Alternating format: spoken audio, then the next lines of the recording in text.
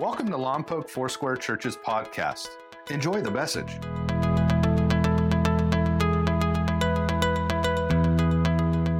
Now, I'm not big on promoting our wonderful denomination, and some of you in our newcomers lunch recently saw this video, but I love the statements that it makes. Let me read some of them.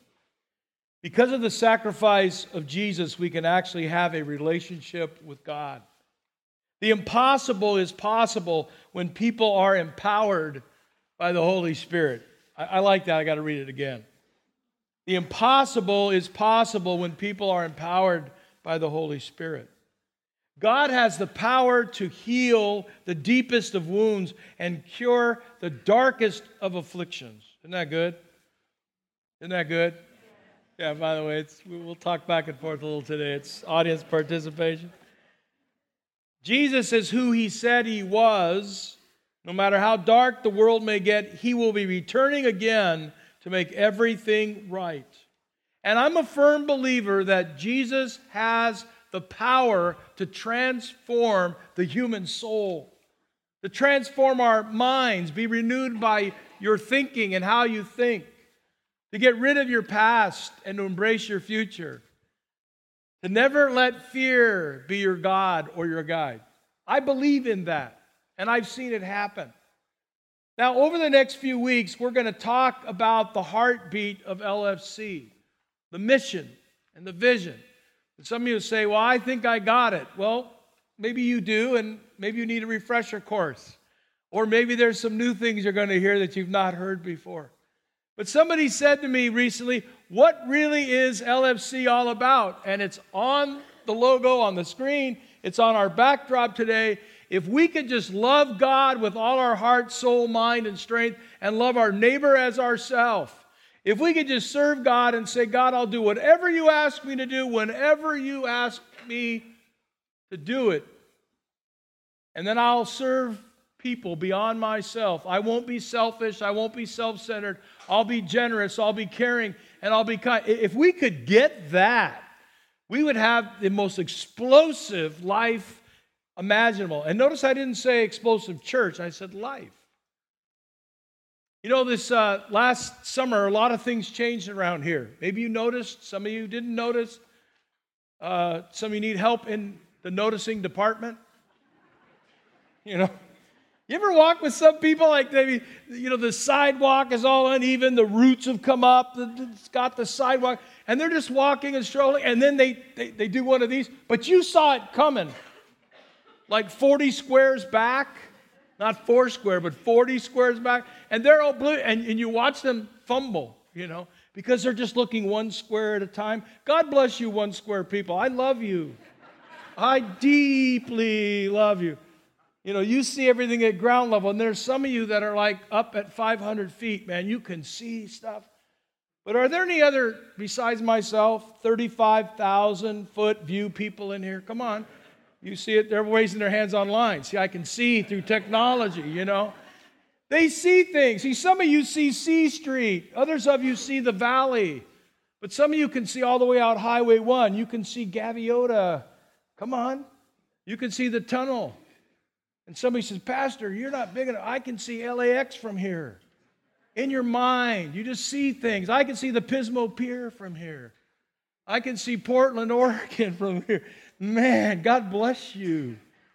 Now, I want to give you the 35,000, the 100, and also the 1 square view of LFC over the next few weeks. Now, what has happened, beginning of June, we saw this normal phenomenon that happens regularly. Can you have a normal, regular phenomenon? Anyway, it's called the military influx and outgo. We had about 125 that we're able to track, people in the military and also people that transferred to other areas for work, and then a few people that we are aware of that either decided not to go to church or found another church. So about 125. So in June, we're about 600 people on a Sunday. Over the course of the summer, so take that 125 out, okay? You mathematicians, track with me. 125 out of the 600 would give you about $4.75. Bingo! The price is right. Okay, so $4.75. Last Sunday we had 801 people come to church. Now wait a minute. What would that increase be from 475-ish to 801? Am I hearing 325, 326? Am I hearing 300 plus? I just want you to know that June, July, August, and now September, 300 plus new people have come to this church. I got my work cut out for me because they all want me to greet them. I've had 57, I'm not exaggerating, invitations in the last 4 weeks for coffee or breakfast. I need more caffeine. So let me get to the point, or I'll just ramble on. There'll be no sermon time. Like at 8 o'clock service, I went long because I took my own sermon time away. Isn't that weird? Yeah. I need your help. I need you to greet people. I need you to reach out to people. I need you to let people know that they're safe here. I need you to in your small groups, if you're seeing new faces, to connect with them and to encourage them and to pray with them. I need you to say, Pastor, we will help carry on the DNA and the culture of the church. One lady came here and she said, oh my gosh, I came from a church of 10,000 people. This is a dinky nothing. It's hard to figure out. And another lady said, I came here, I was involved in a church for 15 years. I was in the Sunday school department. Our church average is 40 on Sunday. Wow, this is a mega church. Someone else said, yeah, at our church, 1 hour worship. Not 22 minutes, 1 hour. You are faithful. I mean, he sang that song for like 60 minutes, you know. And she goes, how come your worship is so short? Somebody else said this. This is true. Pastor, you're like the shortest winded pastor I've ever sat under. She goes, my pastor had a pulpit. He had all his books here, Greek and Hebrew, and all his lexicons and all his commentary. And he would actually read from them on Sunday. 90 minutes was his sermon. Can you get longer, she said. She's not going to have her way. I'm sorry. But see, everybody brings their culture, don't they? They bring their style. Now, you can be free to have your style here, but I just want to let you know what the overarching theme of the house here is, so we all get it. Here's my first premise, and man, I took too much time setting it up. God has saved us so that we might save others. God is changing us so that we might change others. Every person has a unique heartbeat. You might say, oh, that many rhythms. But if you're a drummer or a percussionist, you would hear the difference, the nuances. Some of your hearts are rakam. Others are just bop, bop. You know what I mean? We all have a different heartbeat. We all have different fingerprints. Everybody understands that. If you go to Mount Rushmore, how many have ever been? Mount Rushmore. Good. I plan on it someday. I was going to have Scott put my picture over there. If you go online, there's so many people's pictures on there. It's crazy. Chuck E. Cheese, I saw somebody had. What a waste of time. But anyway, well, I mean to put Chucky on Mount Rushmore. That's what I meant. So if you go to the next slide, Paul, for me, you can see the construction took 14 years and cost over $1 million to build. It would be like $6 million today, okay? And what we know is the sculptors had a pretty tough job, but all they were told was this: let's remove everything from these stones that are not Jefferson and Roosevelt and Lincoln and Washington. Let's not try to create them. Let's just remove everything from the rock mountain that is not these presidents. And I believe God wants to remove everything from us that's not like Him.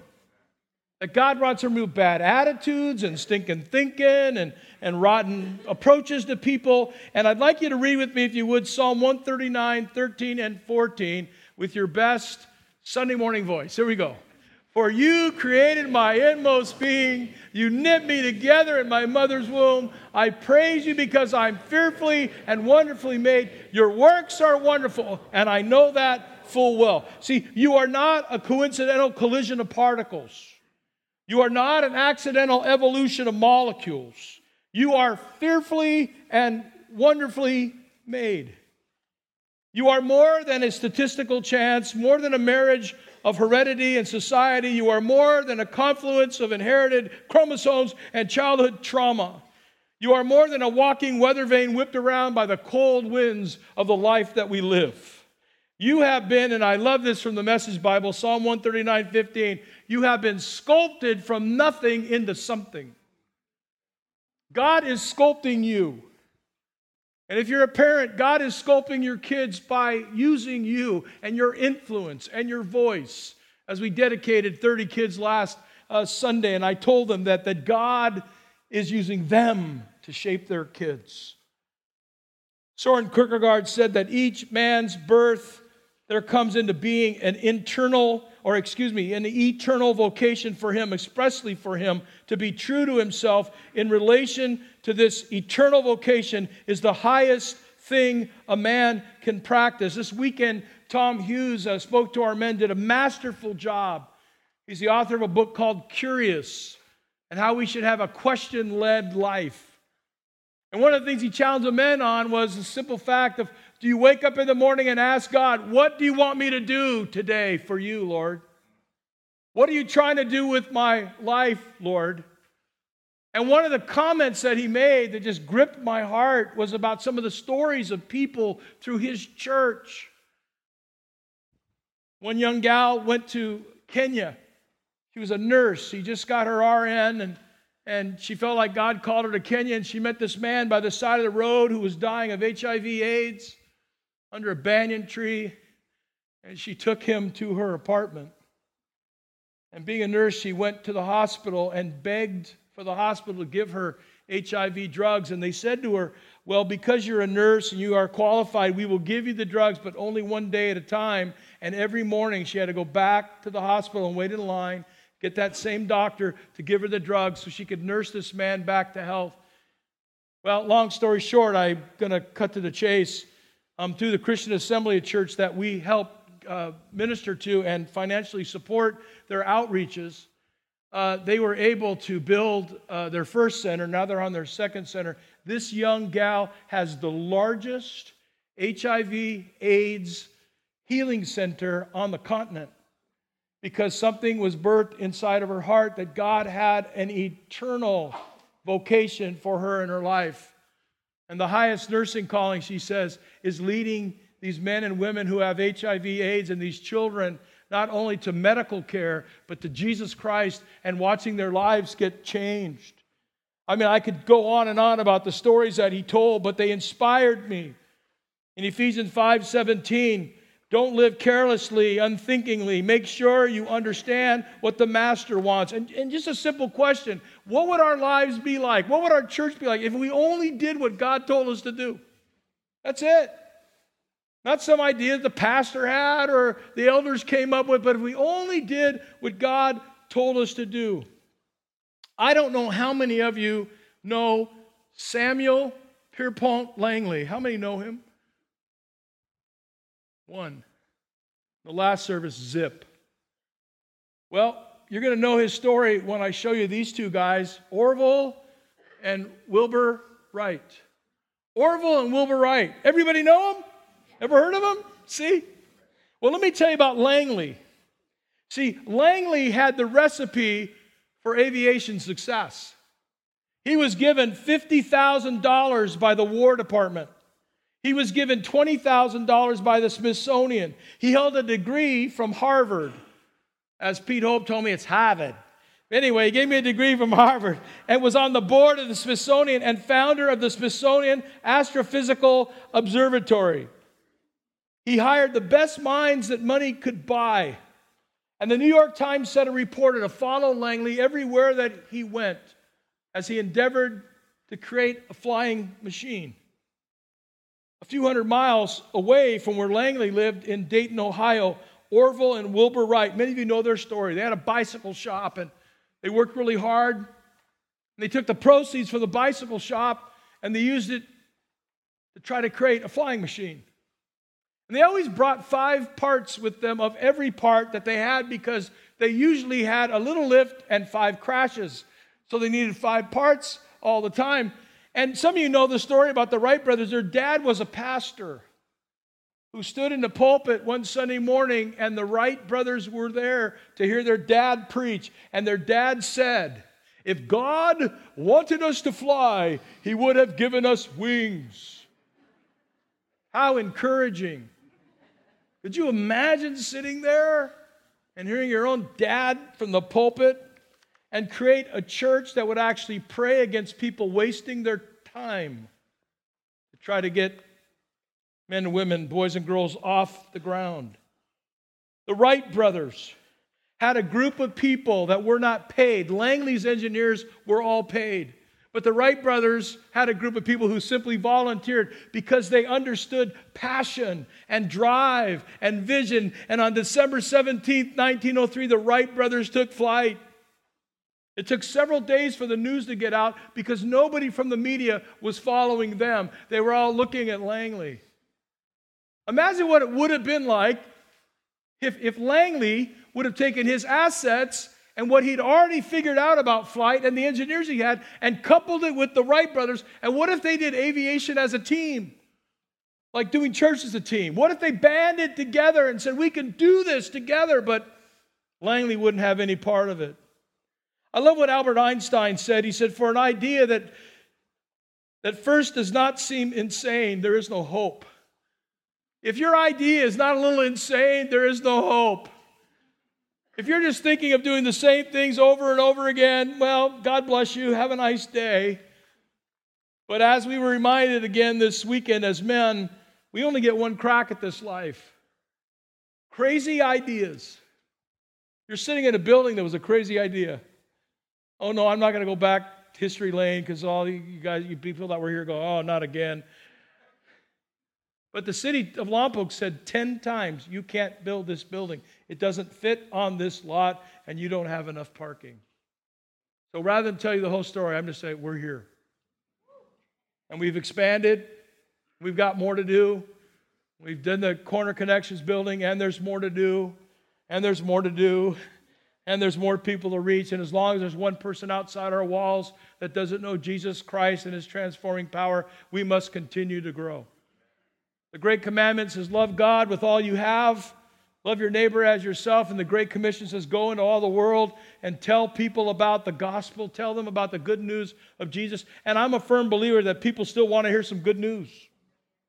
You know, a few years ago, we took our harvest party and took it to the street. And I still remember this dear lady at church. She's here. She still goes here. He said, Pastor, why can't we just keep the party in the little parking lot in the annex building down here? Why do you want to go on the street? And because I want to do something big. And she said, well, but it's already big enough. There's kids everywhere, cotton candy. They got candy in the carpet. And I said, well, but let's go big. You ever heard that phrase, go big or go home?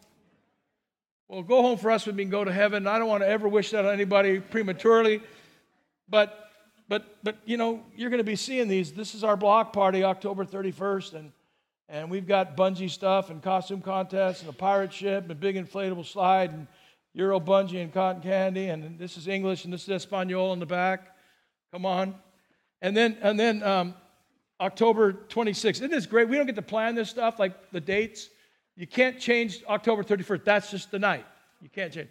And then when Lompoc plays Cabrillo on October 26th, just a few days before, I'm glad for your woo. That means you're going to be there serving with us. God bless you. Yeah. We've got the post-game party. And listen. That's our 25th year to do this. We started really small. Yeah. We started really small in the parking lot over here. I mean, it was small. We had a banner up and a couple Mylar balloons, some hot chocolate, and it was not real big. I went home depressed and discouraged. And then I heard the whisper of God from the Scripture, don't despise the day of small beginnings. And next year, that was like 75 kids, and next year it was 100 and something, and then it grew really big, and then we moved it over to Trinity for a while, and then when they opened up the area where the aquatic center is, before it was built, was a grass hill. We moved over there. We've been there ever since, and while the game is happening, our stuff is pumping up, man. Our lights are going up, and people come over, and somebody said to me, "Well, Pastor, it's a church party. There ain't no kid, non-church kids going to come to the party." And I said, "If you feed them, they will come." And they came. Last year we had almost 1,600 high school kids come. We gave them a safe place to hang out. And according to the last 4 police chiefs of Lompoc, there was no juvenile arrests following the Lompoc-Cabrillo game since this party moved over there by the high school. I'm glad for that. I'm keeping kids from getting in jail. I think that's a good thing. But so are you. But I want to just tell you this. I'm a dreamer, and I like dreaming. And I like working because it takes work. His name is Jim Collins. He wrote Good to Great. Many of you know Jim Collins. He talks about BHAG, big, hairy, audacious goals. And we're going to call them today big, hairy, audacious God purpose. BHAG. You can write it down somewhere in your notes. BHAG. Big, hairy, audacious God purpose. What is that for your life? For a guy named Moses, it was a burning bush. Moses was a prince. He was a Hebrew. And he saw an Egyptian killing a Hebrew. And he went and he killed that Egyptian. And he ran for his life. And long story short, he's now a shepherd. And he's on the backside of the desert. And a burning bush happens. And God says to him, "I have a big, hairy, audacious God purpose for your life. You're going to be used by me to set the captives, the Israelites, free from Egyptian captivity." You have a burning bush too. And they're all around us. They're little signs and little whispers and little voices from God, or a scripture that we read, or a need that moves our soul, and something happens inside of us. I just want to encourage you, wherever you're at in your life, whatever you're doing, how you're raising your kids, how you're paying your bills, whatever you're doing, don't be risk averse. Be somebody that says, "I will do whatever God calls me to do whenever He calls me to do it, and I will not live in fear and let fear drive me." So if you open your Bibles to 1 Peter 2, somebody says, "Are you ever going to get to the Bible?" Yes, I am. 1 Peter chapter 2. Peter is uniquely qualified to talk about the church. He was the author of the Great Confession, which Jesus said was the foundation upon which He'd build the church. Remember, Jesus asked Peter, "Who do you say I am?" And he says, "I believe that you're the Son of God." And Jesus responds and says, "Peter, upon this rock," by the way, Peter's name means little rock, "upon this rock I will build my church." Now, not upon the rock, Peter, but upon this rock-solid confession. When people say Jesus is Lord, that Jesus is who He says He was, that He died, He rose again from the dead, "I will build my church." And then He says this is so cool, "and the gates of hell will not prevail against the church." He didn't say, "I will build buildings, I will build cathedrals, I will build big choirs." He didn't say, "I will build, mega churches." Here's what He said: "I will build my church." Brick by brick, stone by stone, life by life, God is creating a spiritual house. So 1 Peter 2, verse 4 and 5, let's read it. "As you come to Him, the living stone, rejected by men, but chosen by God, and precious to Him, you also, like living stones, are being built into a spiritual house to be a holy priesthood, offering spiritual sacrifices, acceptable to God through Jesus Christ." Let's say acceptable. Acceptable. Now, how do we become acceptable sacrifice? Well, let me give you the first point. We are called to real life. All of us are. If you don't know Christ as your Savior, you've been called to real life through Him. Living stones. Anybody here like the Stones? I'm a Stones fan. I'm going to confess it in church. And if you were 76 years old and could move like Jagger, Did you know last year, still the top grossing entertainment band or show in the world? Mick and Keith and Charlie Watts, and Ronnie Wood. Think about it. Stones. All right, let's get back to the sermon. We call it geriatric rock. Come on. We are called living stones who come to the living stone, Jesus, and He makes us alive. And notice what it says. He's trying to build us into a spiritual house. There are no Lone Ranger Christians. They're not allowed. I mean, saying that you're a Christian and not being in a church is like saying you belong to the NFL but have no team. It'll sink in later. Yeah. Like living stones are being built into a spiritual house. God is shaping us. Now, here's the problem with living stones. I have a friend who's a mason, and he takes stones and he chisels them and he puts them together. He makes flagstone walkways and that kind of stuff. Beautiful work. And when I see him work, I've never heard one of the stones saying, "No, don't touch me." Well, they're not alive. But we are living stones. We can tell God, "I'm sorry, God, I'm not doing that." But your neighbor has a need. Well, I just forget my neighbor. Never liked them anyway. By the way, none of the ministries that God calls people to do is because you liked somebody or some people group. It's just because God called you to do it. Well, God called that young lady to Kenya. She never thought she'd be working with HIV, AIDS patients until she met a guy under a banyan tree. Changed her life. We don't always get to do what we want to do, but when we do what God wants us to do, it gives Him praise and it gives Him glory. It stretches us, and eventually, watch this, eventually we fall in love with it. Eventually we do. Spiritual house, 1 Peter 2:5. A different version says, brick by brick, life by life, God is creating a kingdom, a spiritual house.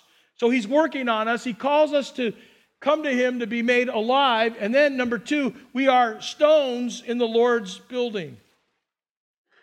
Stones. We don't wrestle. We don't push back on God. Romans 12 says we're living sacrifices. We just say, "Lord, have your way in me." And that's easy to say on Sunday morning. "Yes, Lord, you are faithful. You are able. Have your way in me." And then Wednesday at 2 o'clock, boom. A couple of weeks ago, I was driving through the Starbucks line, got myself a coffee, and some little impulse. You know, I do this a lot, but some impulse said, "Pay for the car behind you." No big deal. Happens all the time. People do it. I've asked the baristas, all the time. So I saw this lady and her son in the car, and I think their bill was like $9.45 or something. It wasn't going to bankrupt me. So I said, "Pay for the car behind." So I pull around, and now I'm going towards Taco Bell. You know where I'm going. I'm going to go out, Yogurt Creation. I'm not getting yogurt, but I'm going out, And she's flashing the lights at me and beeping the horn. Do I pull over? So I pulled over, and she goes, "Why did you do that?" That was her tone. "Why did you do that?" I said, "I just thought I'd do something nice." And her son said, but why?" I said, "Well, I heard this whisper." I thought, oh no. See, sometimes I don't have a filter. I heard this whisper. And I believe it was God that said, "Buy your car. You should have ordered more stuff. You should have got the lobster roll, right? Come on, And her son said, no joke, "You hear from God?" I go, "Yeah, I do." And he's looking at me. I think he's like 9th grade, from Lompoc High or something. And he's squinting at me like, what? And I said, all I know is I serve a God who loves people. And if me buying you those beverages and that little cookie or whatever you got, let us have this conversation, well, it's worth it all. I said, "Hey, just know that God loves you, cares about you." And I drove away. Man, I was pumped up. I was like, where's the devil? I wanted to meet me. I want him to meet me up at the Y. I'm going to take him out. You know what I mean? Doesn't that stuff feel good, though? Come on, does it feel good? Lady next door, she's by herself and she needs somebody to help her wash her windows, and you go over there and wash her windows, and she gives you this smile and says, thank you, I can't pay you, but thank you. And doesn't it make you feel good? Good, one person, okay. I'm going to work harder now. Here we go. Ephesians 2:19 and 22, with Christ Jesus himself as the chief cornerstone. A lot of references to stones and rocks in the Bible. In him, the whole building is joined together and rises to become a holy temple in the Lord. And in him, you two are, being built together. That's why you can't do life by yourself. That's why we have small groups. That's why we gather together. That's why we have different classes. That's why as you leave today, if you took 5 extra minutes to linger and meet somebody, maybe one of the new 300 people, what are you trying to sell me? Nothing. You trying to get me to be a member? No. You trying to get my money? No. We just want you to know you're welcome here. You can grow at your own pace. And God's trying to knit you and you and you and you and me all together, living stones, chiseled. He's trying to take all the dead stuff off of us that doesn't look like him so he can create us in his image and after his likeness. We were made that way. Originally, that was his intent. That's how he created man. We become sinful and we've added stuff to us and we've changed our look and appearance. We need to be more like God all the time. Number 3, we're called to be servants of the Lord. Servants of the Lord. Albert Schweitzer said, I don't know what your destiny will be, but one thing I know, the only ones among you who will be really happy are those who have sought and found how to serve. Boy, that was quiet. How to serve. Let me give you a couple quick points. We believe in serving together, doing church as a team. Some churches like to do church as a staff. We don't want to do church as a staff. We want to do church as a team. We're too big to hire the staff we need. It costs too much money, and we couldn't do any parties, and we'd be asking you every Sunday for extra money from you. That's why we don't want to do that. We want everybody to find their gifts and their talents and places that they can serve here and beyond our walls. We want to live beyond our walls. The church is not just this. It's a living spiritual house. That's what Peter's telling us. So when you go out on Monday and Wednesday and Friday and Saturday, you're actually a part of this living organism, not an organization, a living organism that's able to serve and make a difference wherever you are and wherever you go. We connect everything we do back to a soul. So when we have these parties, we could say, could it impact a soul? Could somebody come to Christ as a result of the parties? Guess what? We have statistical data that proves it. Had a whole family come to this church. There was a prison guard at the prison. He stood there on the street like a guard. I mean, you should have seen him looking around. His kids went to go play some game. He's watching those kids like he's Secret Service. He doesn't know who he's going to encounter here. He's looking around. I went over and shook his head. Hey, how you doing, buddy? You know? I remember the day I baptized him back here in the baptismal, and his wife and his kids. They've moved on to Texas for another assignment, but they still reach out to us and remind us the impact that the church had, all because we had a party on the street. Think about that. There are young people who have been connected with the church, actually given their lives to Christ through our youth ministry or other youth ministry because they heard a little trickle of evangelism as they were eating their pizza and riding on the Euro bungee over at the post-game party. We can connect everything back to a soul. If we can't, we don't want to do it. We want everybody to preach the gospel the best way they know how. If your best way is with music, or your best way is with food, or your best way is with creating things or painting things or doing things, we want you to preach the gospel the best way you know how. We always want to live heart first. See, a mind can change a mind, but only a heart can change a heart.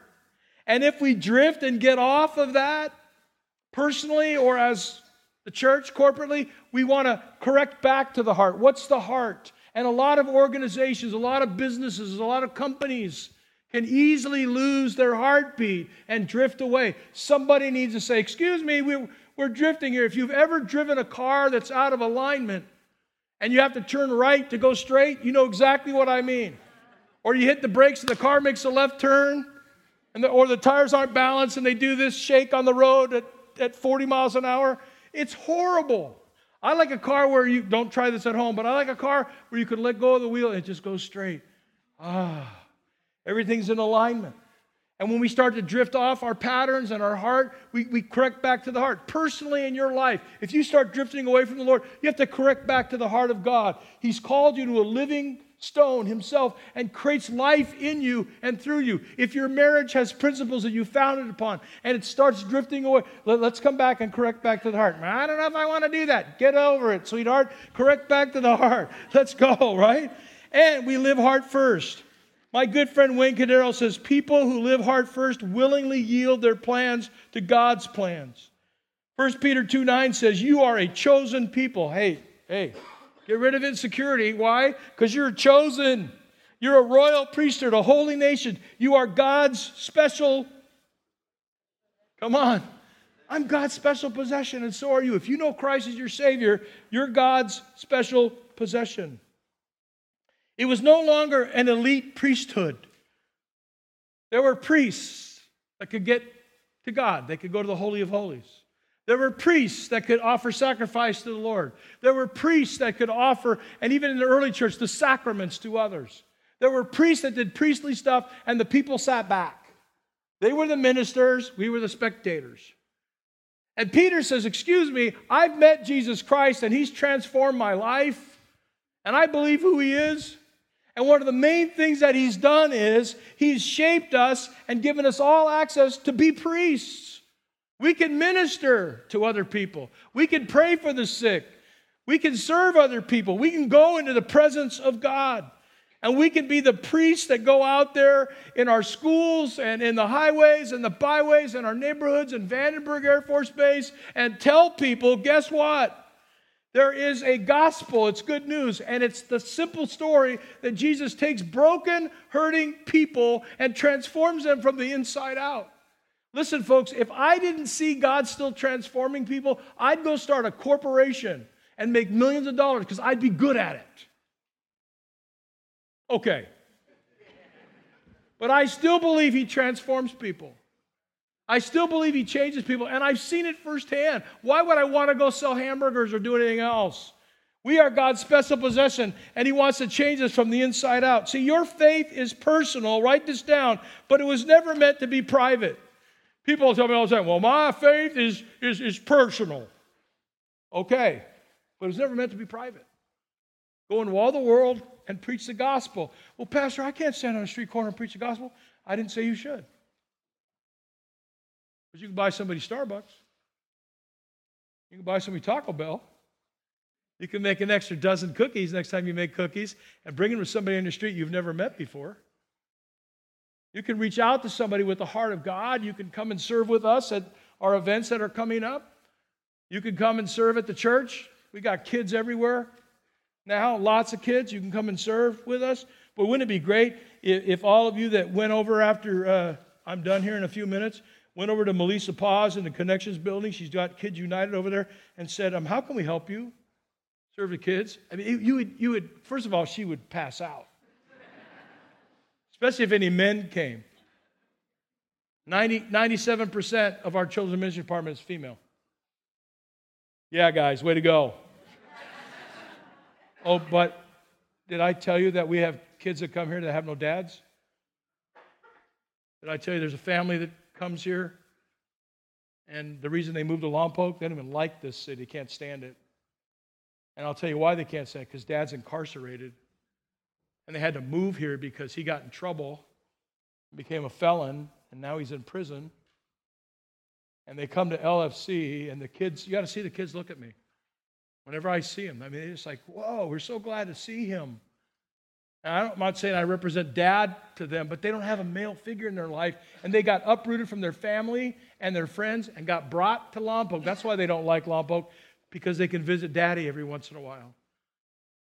Now, just think about what a guy in the classroom would be like, and I'm going to move on because it's getting really quiet in here. We're being placed together Make a declaration of praise.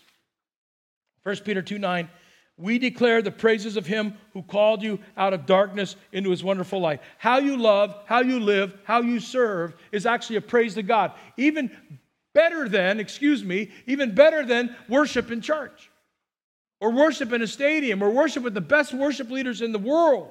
When we serve together, there's a sound that love makes, that servanthood makes, and people hear it and people see it. It becomes a praise to God. 1 Peter 2:12 says, live such good lives among the pagans that though they accuse you of doing wrong, they may see, come on, your good deeds and glorify God on the day he visits us. Could you imagine if people actually praise and thank God because of what you do and what we do together? So as we get ready to finish, find your burning bush and live your God-given talent and calling. You know, the world's a better place because Michelangelo didn't say, I don't do ceilings. The world's a better place because Noah didn't say, I don't like boats. The world's a better place because David never said, I don't do giants. The world's a better place because Mary didn't say, I don't do virgin births. The world's a better place because Paul didn't say, I don't write letters. Paul the Apostle. And I got to tell you, folks, the world's a better place because Jesus didn't say, I don't do crosses.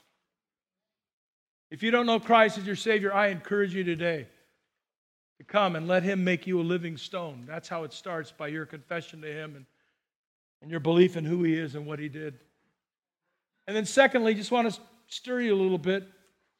What would God have you do? Same thing you've always done? Something new, something different, something fresh? Now, this is not a ploy to get people to step out and serve. This summer, there was a gentleman who said to me at one of our events, I hope you're glad I came out and served. I signed up for the text, and I got the text. I worked my shift. Hope you know I did you a favor today. I chased him down, man. I said, oh, sir, I'm sorry if you think you're doing us a favor. The problem was he didn't know the why behind what we do.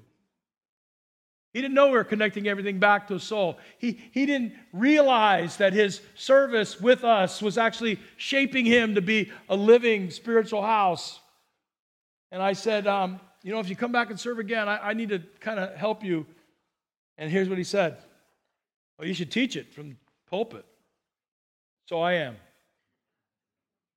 Why do we serve? Because Jesus served us. Why do we give? Because Jesus gave his all for us. Why? Why did he call you? We hope you enjoyed today's message. Please visit us at mylfc.com for more information about our church. Thank you so much for listening.